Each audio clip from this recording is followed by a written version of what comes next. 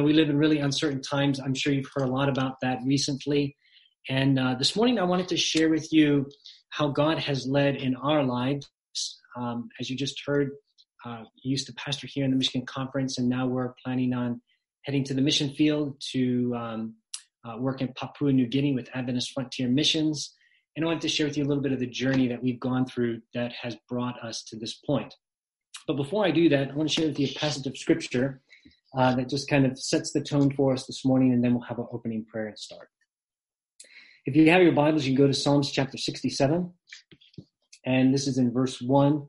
I was reminded of this passage just a couple of weeks ago. The Bible says this: "May God be gracious to us and bless us and make his face to shine upon us." Now, that's a great prayer to pray, especially in the times that we're living in today. God be gracious to us, bless us, make your face to shine upon us. And I know there are many people that are, going through some challenges, whether it be through health or finances.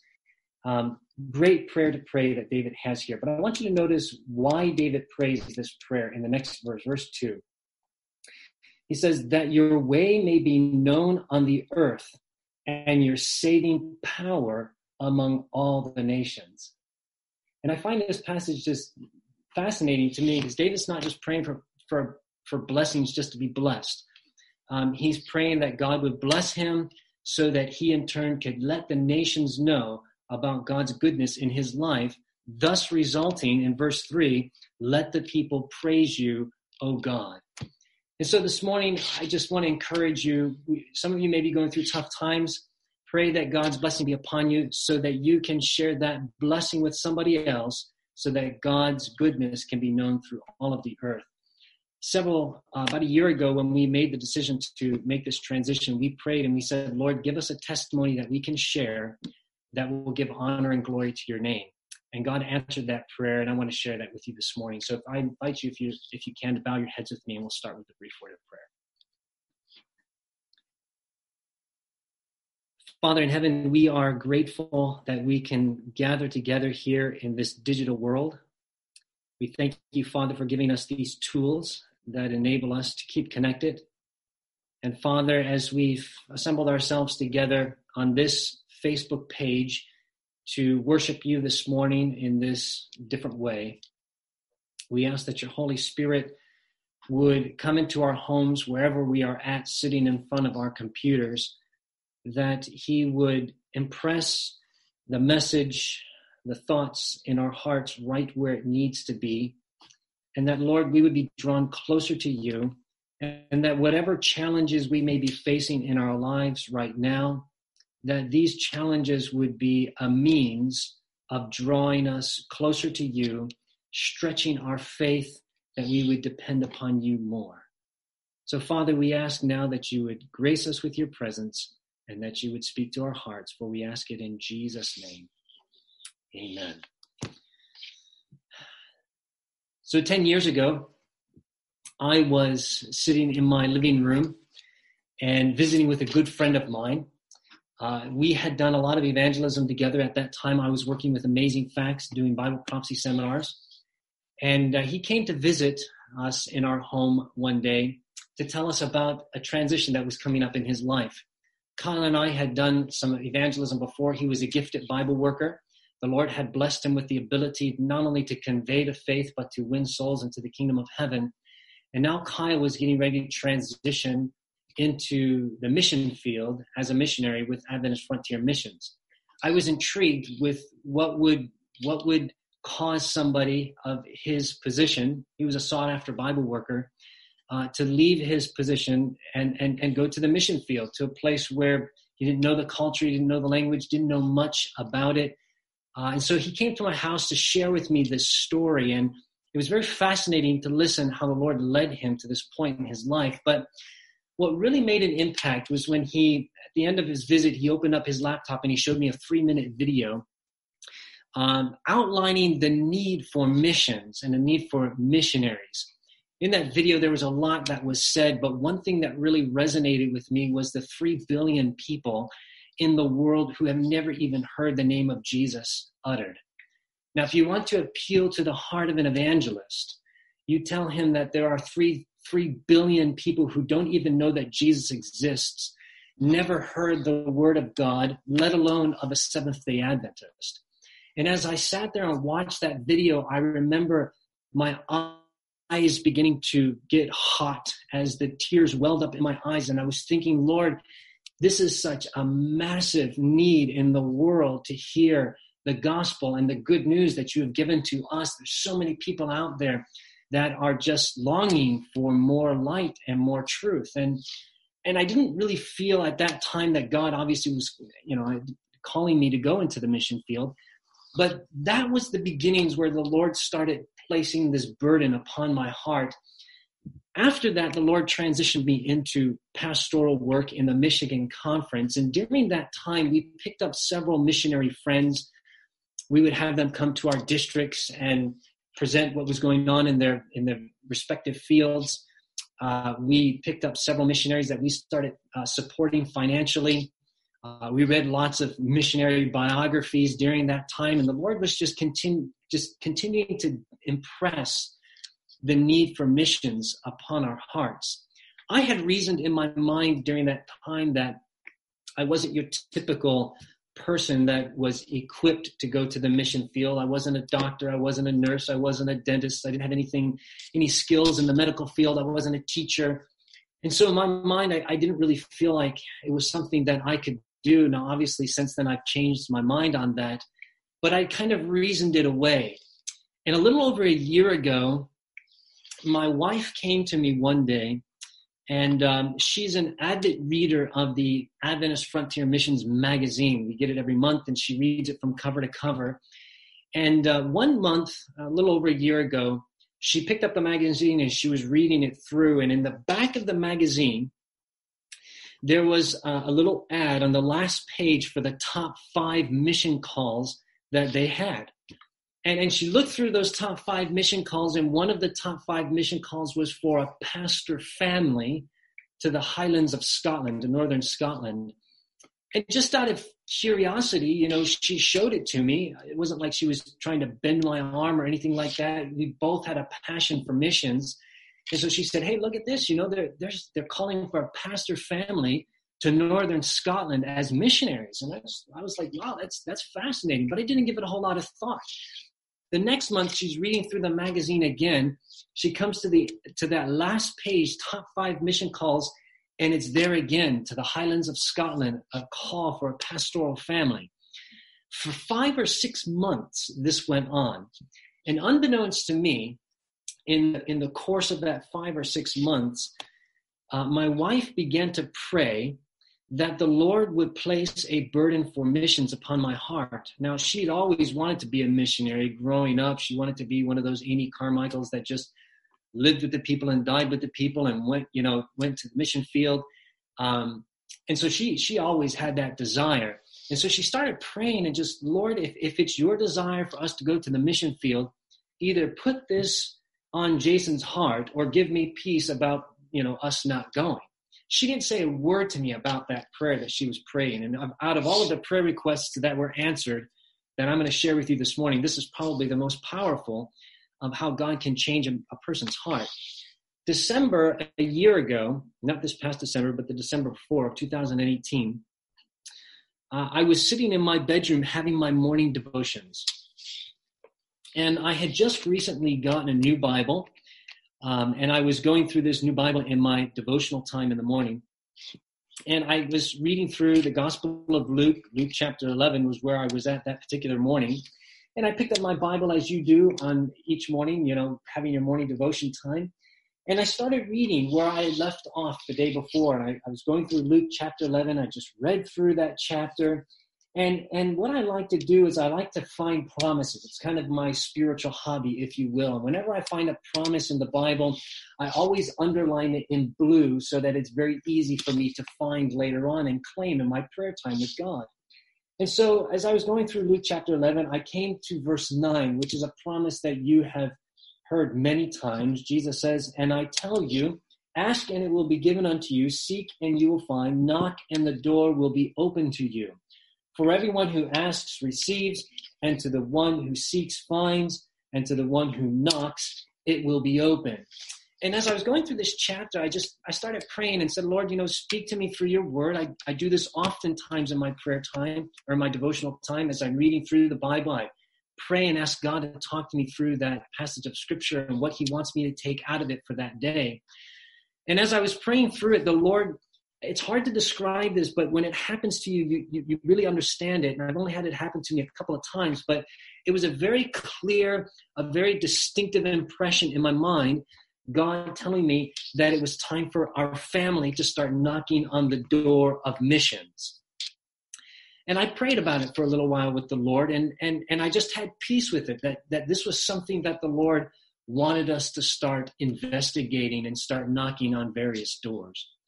Well, I went to go tell my wife. I finished my devotional time and shared with her what I had discovered. And of course, she was ready to go. She was happy to do that.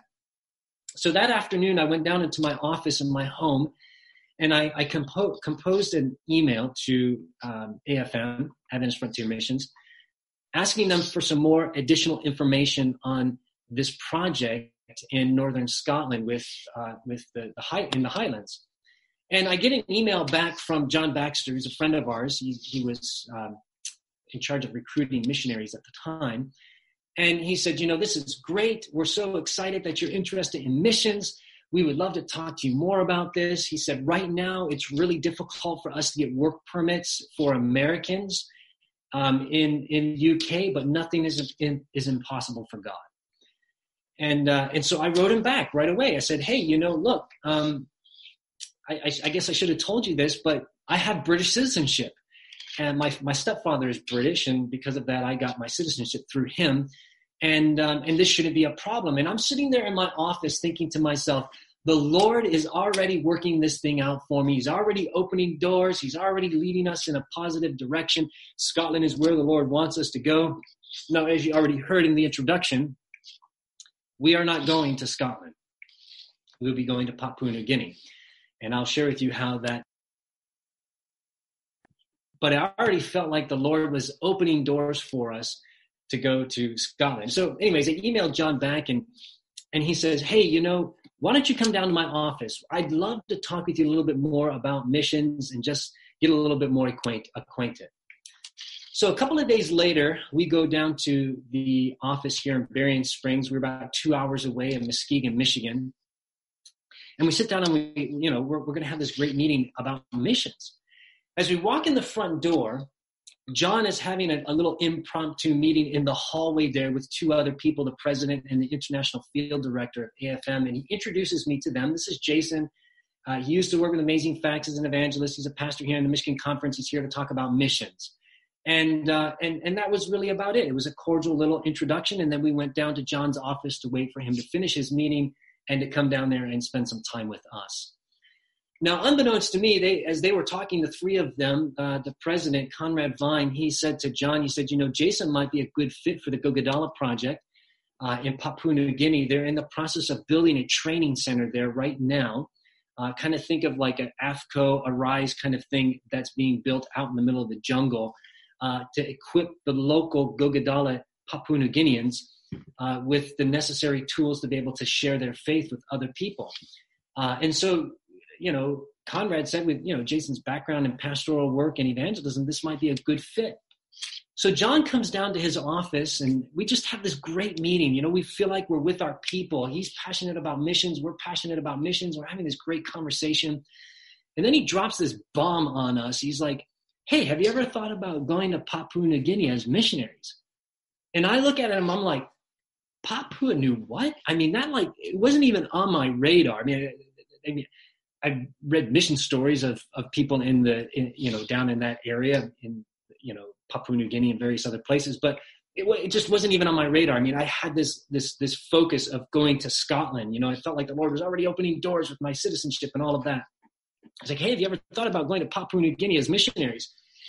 And he starts telling us a little bit about it. And my wife leans forward in her chair and she's like, tell us more. This is really interesting. And I look over at her and I'm like, I thought we had already talked about this, that we were heading in the direction of going to Scotland. And now she's interested in this concept of Papua New Guinea. And I felt like the whole conversation got hijacked. And to be honest, I was having a little unrighteous indignation because I was focused on Scotland was the place that God was calling us. At least that's what I thought at that time. So we have this conversation about going to Papua New Guinea as missionaries and all of that. And we end our meeting and John says, well, I want to give you some more information about a couple of projects and you can take it home and look it over. And I said, yeah, okay, I'll take it home. We'll pray about it and see where the Lord goes. All the time I was thinking in my mind, yeah, Scotland is where we're going to go.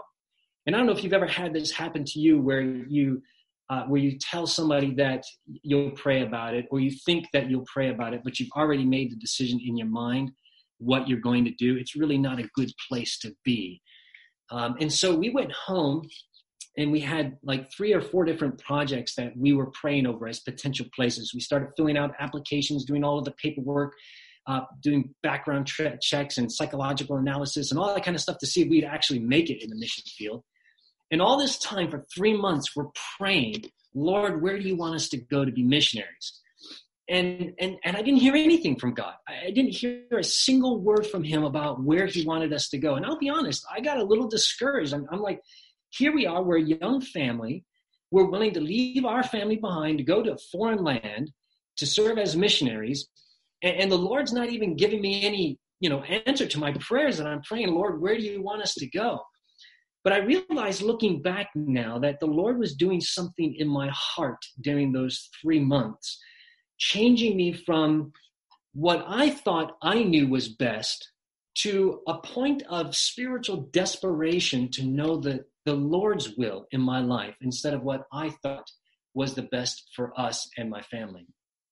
So 3 months we're praying, no answers from the Lord. And in the course of that time, we've been talking about these various projects with AFM. And one time John said, listen, I'm gonna contact the missionaries that are over in Papua New Guinea building this training center right now. I'm gonna contact them, find out some more information about what they want to do with this training center, and I'll send you the more information. It's just more for you to pray over. And so I'm like, great, that sounds good to me. And I never heard anything from him for over a month. So I'm thinking maybe this is just not the place God wants us to go. But in the meantime, we get an invitation to come down to the office here in Berrien Springs for 1 week of orientation. And this is where they extend to you the official call to become a missionary and where you accept that call.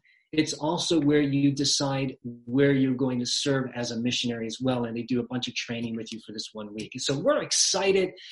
Doors are just opening. We're knocking on various doors and the Lord's opening doors for us. And we just feel like there's answered prayers except for this one prayer, where? And so we block out a week of our time, take a week's vacation. We leave our district. Our church members don't know what's going on. And we go down to Berrien Springs for this week of orientation. And we show up on Monday morning to our first class. And we feel like we're in heaven. We're like with our people. They're passionate about missions. There's all of this great information. And they're telling their own personal stories because most of the people there in the office have served in the mission field themselves. And we're just having a great time learning all of this wonderful information. And then we find out that the next day, on Tuesday, they want us to tell them where we feel like the Lord is calling us to serve as missionaries. And, there's nothing like coming to the end of the road and not having anything in your hand. And so we go home that evening, my wife and I, and we put the kids to bed. And we've been praying a lot. As I mentioned, over this 3 months, I've been praying by myself. She's been praying by herself. We've been praying together. We've done a lot of prayer. And so we were like, let's just spend a little bit more focused time praying together tonight and asking the Lord's leading in our lives. Now, at this point, my heart has completely changed. In that 3 months, from what I thought the Lord was calling us to do, I'm on my knees, desperate to just know, Lord, what is your will for our family? Where do you want us to go? I don't care where it is. I just want to know where you're leading us to go. I didn't want to put a map on the wall and throw a dart at it and say, that's where we're going to go. I wanted to know specifically where the Lord was leading us so that when we get there and we meet hard times, we can look back and say, the Lord has led us here. So we're just praying together. We're spending this time in prayer. And in my mind, I pray this prayer. I didn't pray it out loud because I probably didn't have enough faith. But I prayed it in my mind. And I said, Lord, John still has not gotten any information back. John Baxter still has not gotten any information back from those missionaries in Papua New Guinea, asking for some more information about the project. And I just prayed and I said, Lord, if you want us to go to Papua New Guinea, if that's where you want us to go, that's fine. But have these missionaries get in contact with John, and that will be an indicator that you're leading us in that direction. And so I prayed that prayer in my mind, and my wife says, listen, we've got a full day tomorrow. We've got lots of classes we got to go through, a lot of conversations and thinking we need to do. So let's go to bed and get a good night's sleep tonight, and we'll just leave it in the Lord's hands. So that's what we did. We went to bed, and in the middle of the night, or actually it was early in the morning, I woke up and I vividly remember this dream that I had in the middle of the night. And in this dream, we landed in Port Moresby, which is the capital of Papua New Guinea. And we're walking through the airport, going down to the baggage claim area to collect our bags. And when we get there, the missionaries, Steve and Lori Erickson, the missionaries that are working over there right now, were there to welcome us to the country. And the last thing I saw in this dream was Lori, the wife, coming to my wife and throwing her arms around Midori and giving her this big bear hug, like welcoming us to the country, just excited to have us there kind of thing. And then I woke up. Now, I don't know about you if you can relate to me on this, but I kind of have crazy dreams at night. When we wake up in the morning and I tell my wife the things that I've dreamt the night before, we just spend some time chuckling together because I kind of had these outrageous dreams. I mean, a couple of months ago, I dreamt that I had long hair, and that I was in a stylish chair getting my hair styled, and so that's what, I guess that's what bald guys dream about. I don't know. But, I have these crazy dreams and here we are, I'm having this dream. I've never had anything like this happen to me like this before, that we're in Papua New Guinea. And I didn't want to trivialize this thing. So I just kept it to myself. I didn't say anything to my wife about this dream that I had. We just got our things together, got ready for the day, and we went down to the office for our next day of classes. So we're sitting in our classes, we're, in the morning, at around 10 o'clock, they invite us to come into this side room with about 7 or 8 other people where we would discuss placement and where we would go as missionaries. So we walk into this room, and it was a great meeting. These people just want you to succeed. So we walk into the room, and they've got about 14 options on a whiteboard where they think that we could serve as missionaries. And I'm thinking to myself, Lord, I don't need 14 places. I just need one place. And so we start working through this chart that's on the wall. And there's just some places that were very clear that the Lord was not leading us to. And so we would erase these various things. By the time we got to lunchtime, there were 3 options on the board, 2 in Africa and 1 was Papua New Guinea. I want you to notice that Scotland completely fell off the radar. And so we break for lunch and we're going home and I tell my wife about this dream that I had the night before and a prayer request that I prayed. Now, I forgot to mention this. While we were having the meeting, going through the chart on the wall of various places, I asked John Baxter, I said, hey, John, have you heard anything from Steve and Lori Erickson about the training center over there in Papua New Guinea? And he said, yeah, I actually got an email from them last night. And I sat there and I thought to myself, man, this is crazy, man. I just prayed the night before that if the Lord wanted us to go that direction to Papua New Guinea, that he would have Steve and Lori get in contact with John. And they email him like that night, like probably while I was praying or something. I don't know. And so we're driving home after this experience, and I tell my wife about the prayer request and the dream about Papua New Guinea and all of that kind of stuff. And we just felt like the Lord was lining up some fence posts for us. It wasn't like a lightning bolt from heaven. It wasn't like an audible voice or anything like that. But it seemed like the Lord was leading us in this direction. You get 2 fence posts and you at least have an idea of where the fence is going. So we go back to the office and we tell them, look, we feel like the Lord is leading us to go to Papua New Guinea. And we begin to pray and we say, Lord, okay, we're going to step out in faith in this direction. And now we're asking you to confirm the call for us, that this is where you're leading us to go. Give us confirmation. And so we pray that prayer, and we go to our next class, same day, we go to our next class, and our next teacher, believe it or not, was a missionary in Papua New Guinea. We spent a half an hour or more just talking about what it's like to serve as a missionary there. We're like, great, we felt like the Lord's already confirming this thing. We go home that evening, same day, Tuesday night, my wife emails her family and says, we've accepted a call to go to Papua New Guinea as missionaries. And her uncle emails her back almost instantly. And he says, I've always been intrigued by missionaries in Papua New Guinea. I'm so thankful you guys are going there. He said, I wish I would have gone there when I was a young person. And he has since then given us $10,000 towards our mission project. Praise the Lord, man. We just feel like the Lord is confirming the call. We get an email back from Lori a day or two later, Lori Erickson, just telling us how she's looking forward to meeting us and that they're thankful that we're going to be coming over there to work with them. And then I logged on Facebook and I noticed that she was getting ready to travel back to the United States of America. Now, this was interesting because I knew her daughter was getting married, but that wasn't for another month. But I noticed that she was in the airport. She was getting ready to come back to the United States. I thought, oh, that's kind of interesting. Friday morning, the last day of our orientation, I'm sitting in class. And I'm taking my notes for class, whatever. And this banner pops up on my computer telling me that I got an email from Lori Erickson. Now, I know you're not supposed to check your emails in class, but I had to do it. And I clicked on that email. And it was Lori saying, hey, Jason, are you and your wife still in Berrien Springs? I'm here. If you're still here, we would love to meet you guys.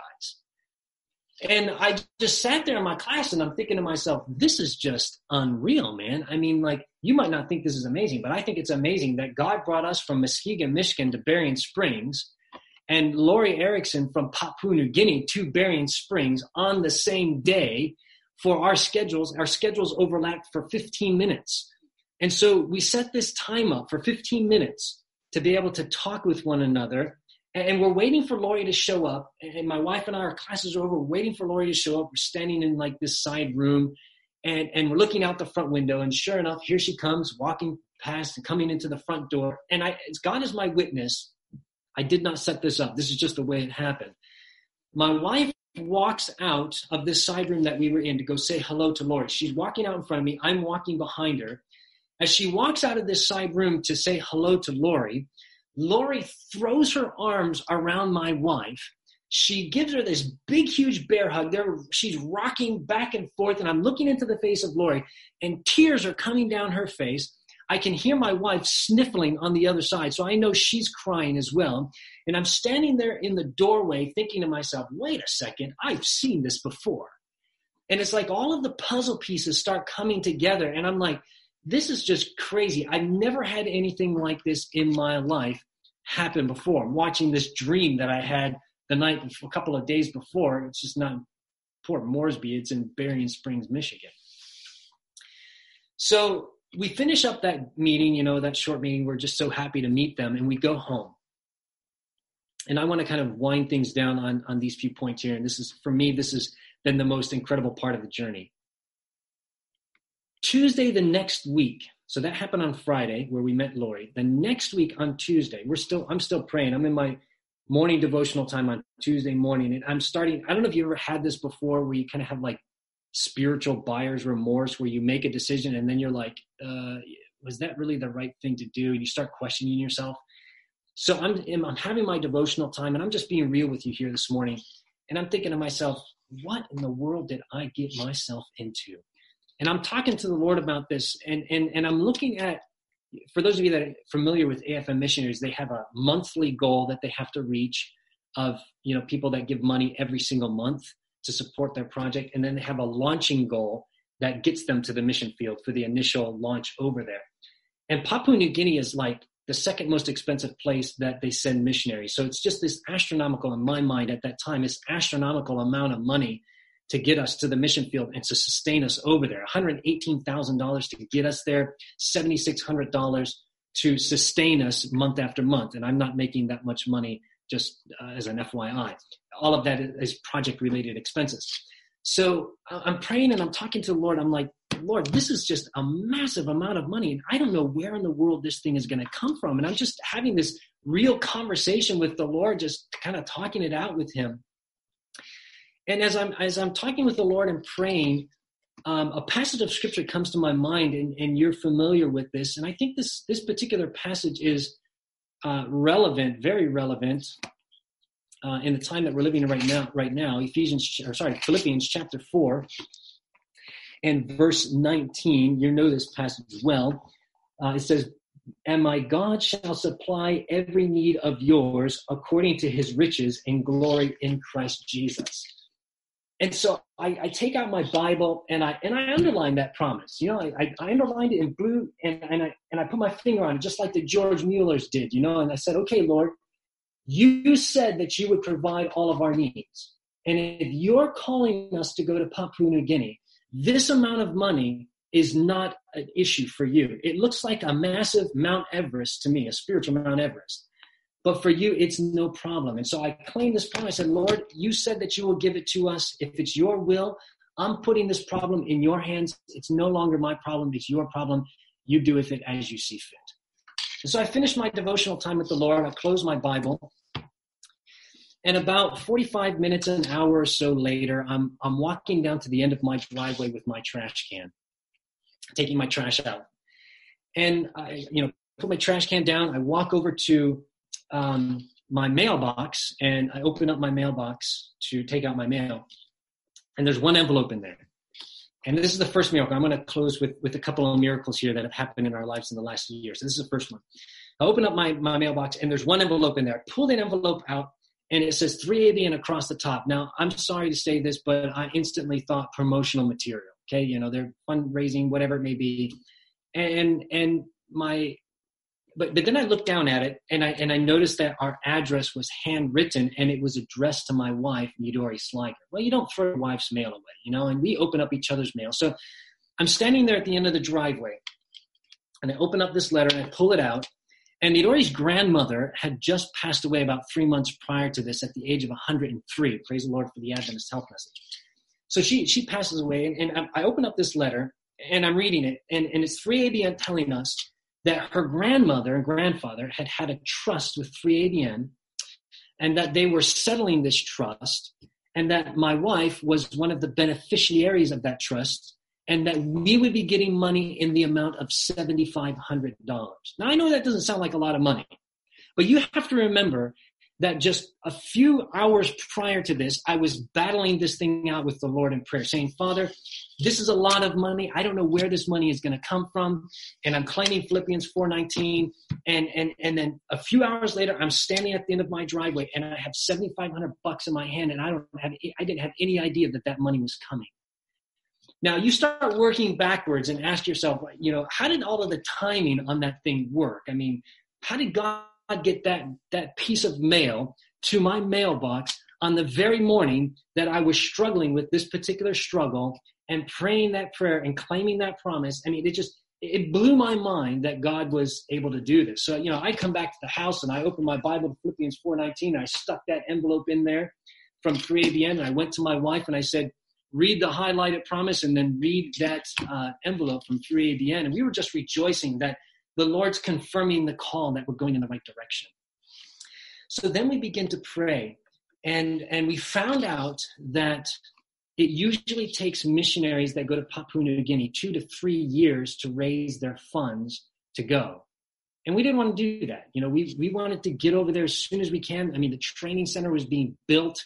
We wanted to get over there and be able to start using this thing and start doing the work. And so we start praying and we say, "Lord, how do you want us to do this?" And we felt very strongly impressed that God wanted us to leave our job, my job as a pastor, and throw ourselves into full-time fundraising. So that's what we did. In June of last year, 2019, we let the mission conference know that we would be terminating my employment and we were going to throw ourselves into full-time fundraising. So once we made that decision, we prayed for 3 things, that God would sell 3 things so that we would have money to live on. We prayed that God would sell our house, that God would sell our Prius, my little pastor beater car, and that God would sell our vintage Airstream trailer that we used at camp meetings here in Michigan. So we specifically started praying for these 3 things, that God would sell these 3 things so that we would have money to sustain ourselves Well, we were raising funds to go to the mission field. So one Sabbath morning, before I left my district, I let my congregation know at this point that we were going to be going to the mission field, so they all knew that that was happening. The Sabbath afternoon after potluck, I was talking with one of my church members. And she said, Pastor, you know what you should do? She said, since you can't take all of your stuff with you to the mission field, you should have a yard sale and invite the church members over, and you can raise some money, sell some of your stuff, and get some money to be able to survive on and help with your mission project. And I said, that's a great idea. I think, we should do that. And I started listing off all of these things that we needed to get rid of before we go to the mission field. We had, a typical house here in America. We had a garage, 2.5 car garage, a big pole barn. We had all of this stuff that's just, there's no way we're going to take it to the mission field. We had to get rid of it. And in mentioning this list of things that we needed to get rid of, I mentioned our Prius, my car. And as soon as it came out of my mouth, there was a church member standing right next to her. She looked at me and she said, Pastor, I'll buy your Prius. I looked over and I said, you'll buy my Prius? She said, yeah, I'll buy your Prius. And I walked over a little bit closer to her, and I looked at her eye to eye, and I said, now let me get this straight. You want to buy my Prius? She said, yeah, I want to buy your Prius. She says, I've been praying about buying your Prius. And I'm like, you've been praying about buying my Prius? I've been praying about selling my Prius. And she said, I just felt very awkward about, asking the pastor, hey, pastor, can I buy your car? She just felt awkward. So she said, I'm going to pray, and if the Lord wants me to have the car, then he'll open up an opportunity for me to purchase the pastor's car. And so I like to tell people that the Lord sold my Prius on the Sabbath. And on top of that, she said, Pastor, you keep the car as long as you need it. And when you're done with it, just let me know, and I'll take it at that point. I mean, what person who buys something from you tells you keep it as long as you need it and then give it to me? It was amazing how the whole thing worked out. So boom, there goes our Prius. It's gone. We're thanking the Lord. Praise the Lord. We go to Michigan Camp Meeting in June of last year. We use our trailer for the last time. We bring it home. We pretty it up. We put it on Facebook. A family comes from the state south from us, and then they come up, they look at it, they go away, they come back again. They offer us a cash deal. They pay for it. They pay the same amount for what we bought it for. They give us what we bought it for. And if you know anything about trailers, you just don't sell vintage trailers for the same amount that you bought them for. We had that trailer for 5 years. Things broke on it. We had 3 kids in it. I mean, but they gave us what we bought it for. And I'm just like praising the Lord. There it goes out the driveway. Thank you, Jesus. Boom. The trailer's gone. So we have some cash to be able to survive on now. And we're just praising the Lord because the Lord is providing for us. And then we have this house. Houses are not as easy to sell as cars and trailers. We have this house. And we're like, Lord, we need to get out from underneath this thing because we just can't afford our mortgage payment when we don't have any income. And so we're trying to get rid of our things, get out of the house, clean it up so we can get it on the market and sell it so we don't have this mortgage payment that we have to pay anymore. So we're in the midst of doing this. We don't have the time to sell our belongings. We're just giving them away. We don't have time to put it on Facebook Marketplace and Craigslist and, do yards. We just don't have time for that. So we're just giving stuff away. And I remember this day. I will never forget this day by God's grace as long as I live. I'm sitting in my kitchen at a folding card table. My kitchen table was gone. Our dining room chairs were gone. Our living room was empty. Our couch was gone. There were dust bunnies all over the place. There was boxes all over the place. It was just chaotic. Our kids were losing their minds because they were out of schedule and just running around going crazy. And we're on this crunch. We got to be out of our house in a week. And I remember sitting there kind of like hand in head moment, talking to my wife, thinking to myself, what in the world have we gotten ourselves into? We're both suffering from mental fatigue, so many decisions that need to be made. And I'll be honest, it was kind of a low point for me. And I was sitting there at my table and my phone rings. And I pick up my phone and on the caller ID, it says Jim Mitchell. Now, if you don't know, Jim Mitchell is the president here in the Michigan Conference. And when he calls, you answer that phone call. It doesn't matter what's going on. You just kind of mute your life and you answer the phone call. So I pick up my phone. I walk out onto my back deck and I answer the phone. hey, Jason, how you doing? This is Elder Mitchell. Hey, everything's going fine. And we're doing great. How are you? We have this conversation, all of that. And he says, hey, listen, something's come to our attention. He said, I got the treasury here. Something's come to our attention. We want to talk to you about it. I'm like, okay, this sounds like an interesting conversation. He says, it's come to our attention that for 3.5 years, or 3 years, for the past 3 years, we have not paid you the correct amount of money. I said, okay. I guess maybe that's why I've been having a difficult time making some of my mortgage payments or other bills, whatever.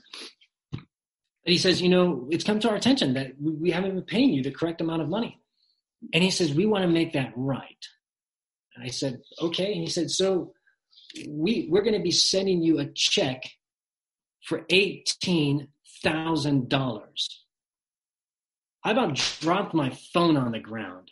And I'm like, thank you. Do you have any idea how much this is going to help somebody who doesn't have an income right now? He's like, well, we're just so thankful we can help you. We're glad we found the problem and that we can make it right. And we'll be getting that to you in the mail. And I didn't have anything else to say. I mean, what do you say after something like that? And I hang up the phone and I walk back into the house and I'm just kind of like in a daze, I'm like, this is just surreal, And I tell my wife, Midori, I said, they found this discrepancy. They're going to be sending us all of this money. And she just starts weeping. And I'm standing there thinking to myself, 3.5 years ago, or 3 years ago, the Lord started a savings account for us that I didn't know anything about.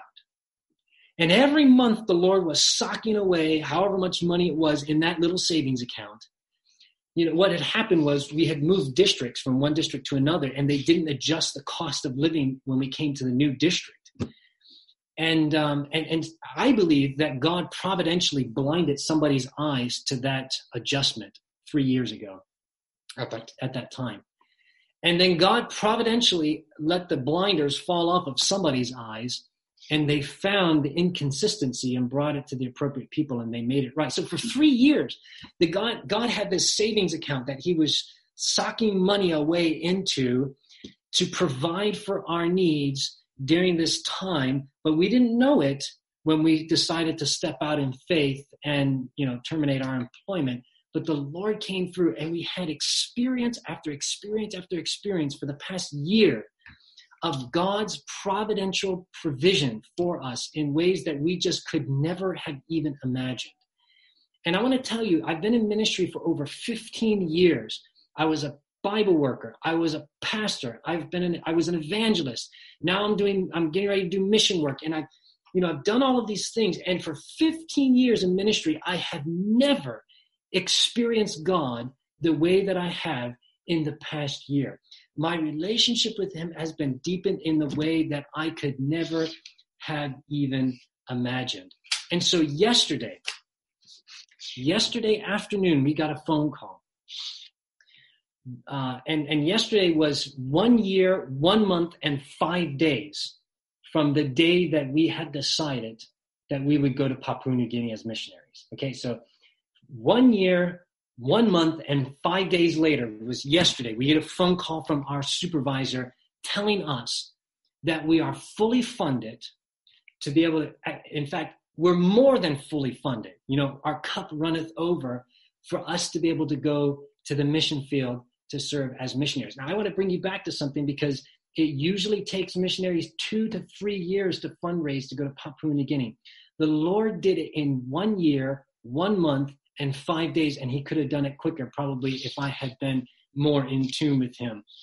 And it's just, we just stand back and we're just amazed that this spiritual Mount Everest in our life just completely disintegrated in front of God and his provision for us.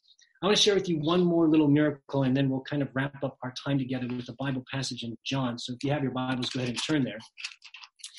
But about a month ago, we were praying that the Lord would get us into training to be able to go to the mission field. All AFM missionaries have to go through 3 months of training before they go off to the mission field, and they only do that training once a year.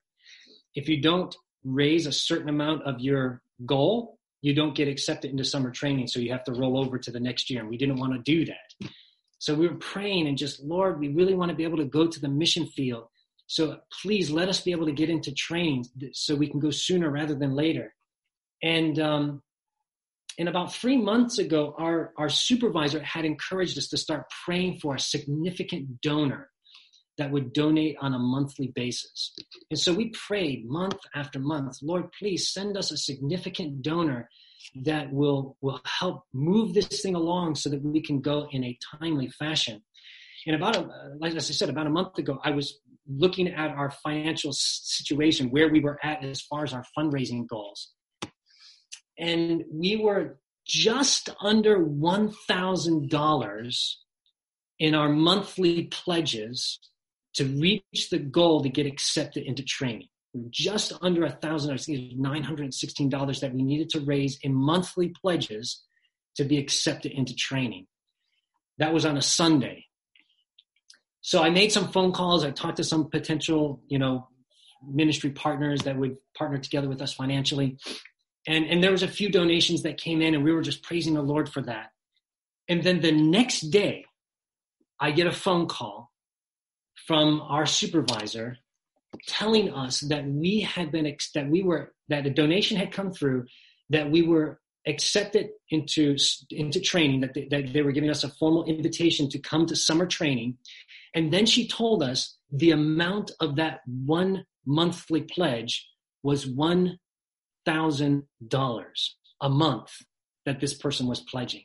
The day before, I was looking at our financial $916. The next day, she tells us, you have a new donor that's come through. They are pledging $1,000 a month.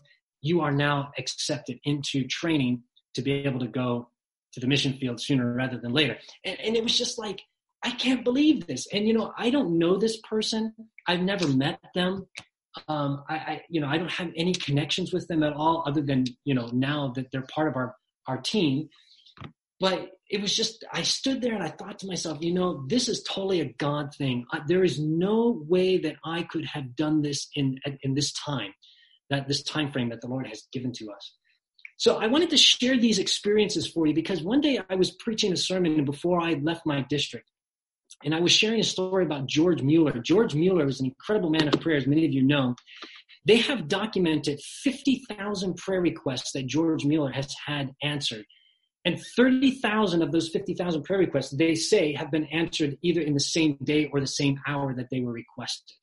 So just a tremendous man of prayer. You can read these stories, the biographies about George Mueller. And I was preaching about him one morning, and I was telling my congregation about George Mueller and his great man of faith and the prayers that he prayed. And on a whim, I told my congregation, I'm tired of reading these stories.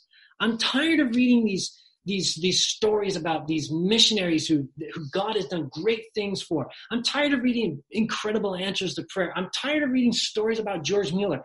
I want to experience this myself. And when we made that step and stepping out on the foot of faith, following God's providential leading in our lives, I can look back now, and I know that there's more to come, but I can look back now and say that it is such an incredible experience just putting your life completely in the hands of God. Some of us may be struggling right now in our financial situation, in our health, in family relationships, in personal relationships, whatever it may be. I want to encourage you that these are opportunities for you to have it out with the Lord in your prayer closet. Let him work in your lives so that he can give you a powerful testimony that you can share with others that will bring glory and honor to him and build up their faith and your faith in his abilities. In John chapter 4, Jesus is with the woman at the well, as you know. At this point, she has left to go tell the city about what she's experienced with Jesus. The disciples come back with the food and water that they had went to the city to find. They offer to Jesus. And the Bible says this in verse 34, Jesus said to them, "My food is to do the will of him who sent me and to accomplish his work. Jesus said that doing the will of his heavenly Father was more important than his physical sustenance, the food that he ate. And I want to encourage you. I know that there are many of you there at Advent Hope who are doing the will of God in your life. And I praise the Lord that there are people like you that are doing this, that are just praying and asking, Lord, what would you have me to do? And following the Spirit's leading in your life. But if you haven't done this yet, I want to appeal to you this morning to throw yourself helplessly upon God and say, Father, I want your will in my life to be more important to me than my physical sustenance, the food and water that I drink that keeps me alive. I want your will in my life to be more important than the air that I breathe. I want it to be all-consuming, that I am constantly, day by day, walking in the center of your will. And I want to encourage you this morning that as you do that, you will not be disappointed. So wherever you are right now in your homes, I want to encourage you, just bow your heads with me as we have a closing word of prayer and make that commitment to the Lord. Lord, I'm throwing myself helplessly upon you. I want to be in the center of your will. If it means a drastic change in my life, as it was for the Sligers, so be it. If I'm in your will right now, keep me there. If you have something in store for me in a couple of years, prepare me for that time. Let's just make that commitment this morning. Lord, I'm throwing myself helplessly upon you. Keep me in the center of your will and let me see your providential leadings in my life to build my faith up and to give me a story to share with others of the power of God working on the behalf of men. Would you bow your heads with me as we have a closing word of prayer?